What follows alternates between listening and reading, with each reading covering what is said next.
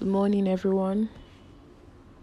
I just woke up, so if you're listening to this at night or in the afternoon, sorry, I just woke up. So good morning, and I woke up to a message from my friend actually telling me about Chadwick Boseman's death, and we just had a very intense conversation this morning. And it reminded me of how we can't really sit around waiting and thinking we have all the time. And time is relative, and the world doesn't give us the warning or the permission to be doing other things while life happens. So I think from time to time it tries to shock us back to reality.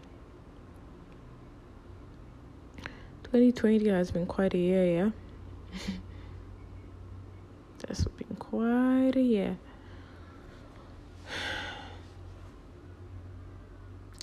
You know, it's a bit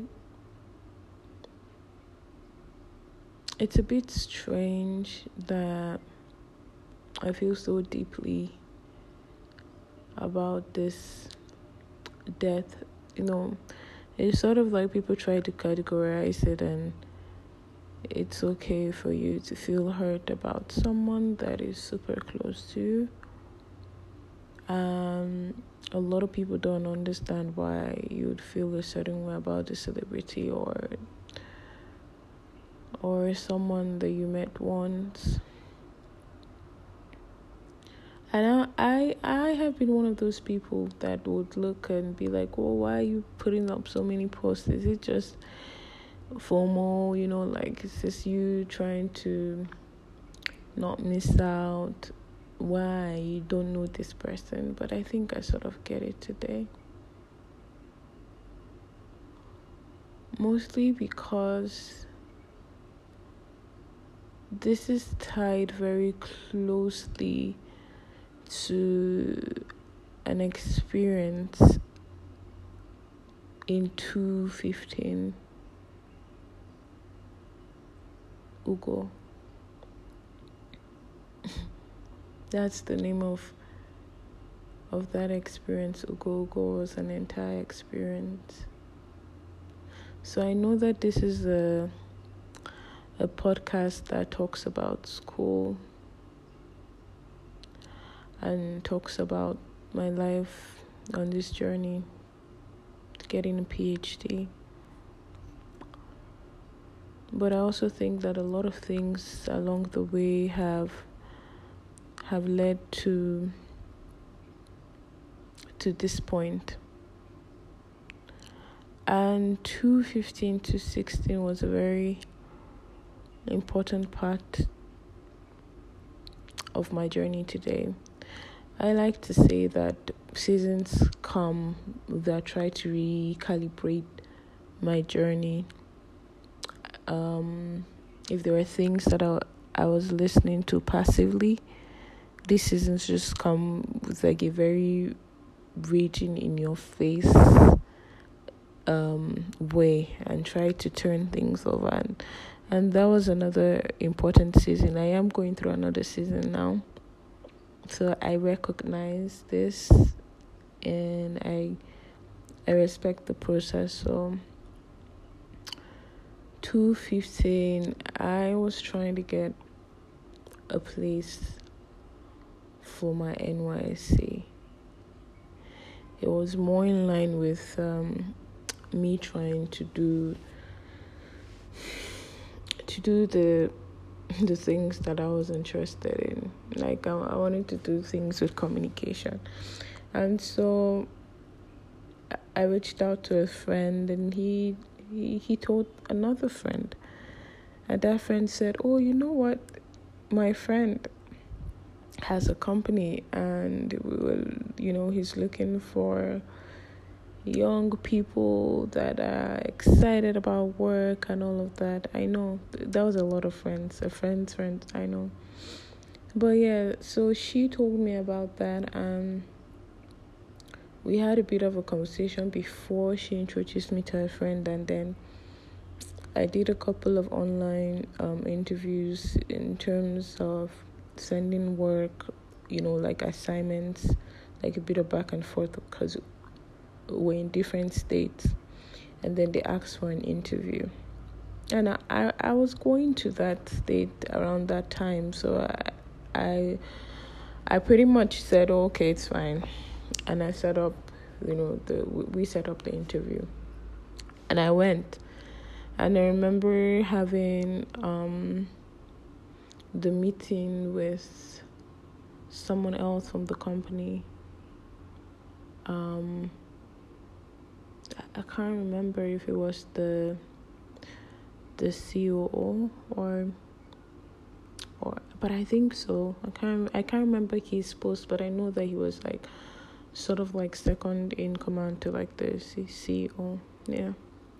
And we're having this meeting, and we're there, and I was trying to talk my way through a lot of the things that he was saying. Bear in mind, I had no experience. I just had this dream of I wanted to do communications. I mean, I used to throw the word around a lot. And we had the meeting, and I think he must have known that I was not an expert, but I was trying. Now, in retrospect, I think of all the simple things that he was asking me that I didn't know. And then he said that, then he, in the middle of the conversation, he said, oh, Ugo is coming. And I'm like, the only Ugo that I know is the CEO of the company in my head. And I'm like, Ugo? He's like, yeah, the CEO of the company. I'm like, okay. And then he came, and then this interview went from like 10 a.m. to 5 a.m. because after we had the interview, they were like, okay, we're going to go to the office. We need you to understand how these things work, and we're going to just put you in the environment and see what happens. And so it was a long interview, and I did well. I did well to the best of my ability, and I think they were impressed. I was impressed with my ability to do a couple of things that I had never done, and my thought process. So it really made me bring my thought process and my thinking like to life. And they offered me the job, and I was like, yeah, okay, service here, I'll come. And I left my service to God to choose, and it was another state. And of course they weren't as happy because they were expecting me. But then everybody was like, oh, it's okay, whenever you want to join us, but right here we really wanted you to join us. And a couple of months later, Ugo sent me a mail, and he said, oh, I saw something that you wrote on IG, and it reminded me of how I wanted you to join our company, and I hope that when you're done with your service here, we'll still be a fit for you. And after that, we just stay having conversations back and forth, And then sometime in October 2016, he messaged. This was on WhatsApp, and we were messaging, and he was just basically talking about how he thinks I have a gift, and he's so amazed at like my ability to write and all the things that I do, and that he wants to tell me something because he wants me to be a part of something, but he needs to tell me something first. And I'm there thinking, oh, what are the opportunities? I'm about to have another opportunity. I was excited, and he said, oh, can I call you? And I'm like, sure. And he called. And he told me that he had cancer. Ugo was 30. And he had already told me not to like scream or anything like that. So I was there just being very brave-faced, and I'm like, okay. And he was so optimistic. He didn't even look sick. We just had a very long conversation about all the things that he was doing, and how he was glad that he had set up a company that could outlive him. But he wasn't even talking about death. He was talking about getting well and coming back. I don't think I've ever met anybody that sick and that optimistic. And after that, like, we had back and forth emails where I would see something interesting, I would send to him, where he would check on me, and I'm like, oh, this is nice. My friend is going to get well, and when he comes back, this just reminds me of how you have to be very present in friendships and relationships with people. And then sometime in March, like, I think maybe, I don't know, maybe a few days after my birthday or something, I'm not really sure, but sometime in March, I was scrolling through Instagram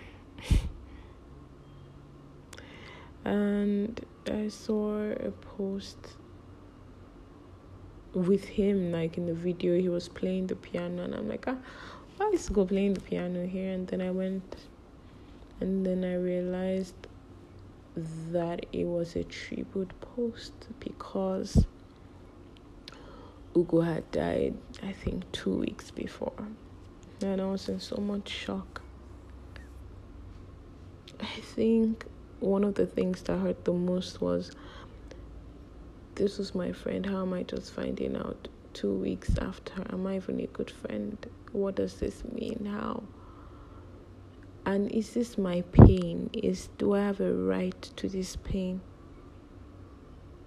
And I couldn't concentrate at work, and my boss actually gave me the rest of the day off because I couldn't understand. And so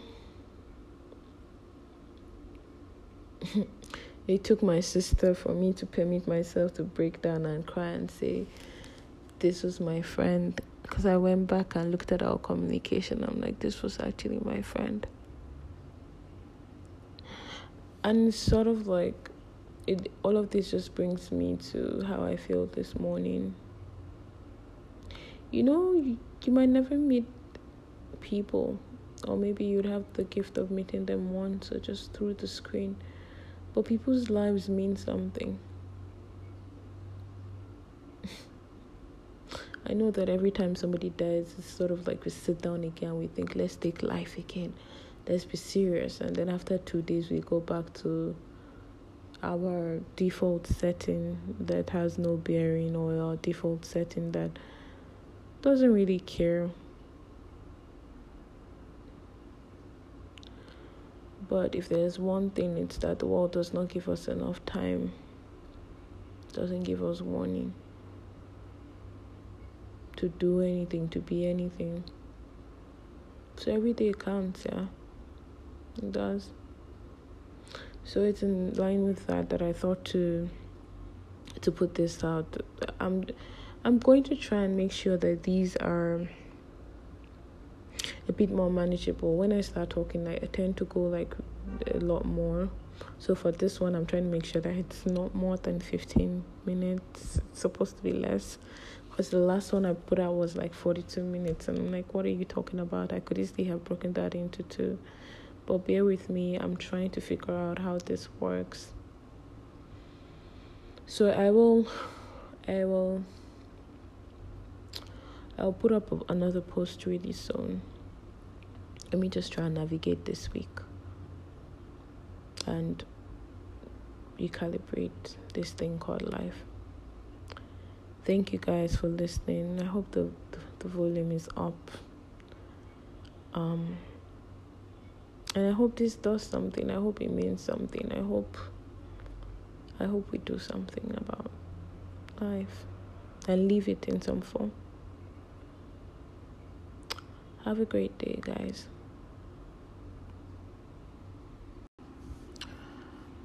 Okay, so I went back, sat down, and there either two things or maybe it's one thing. I don't really know.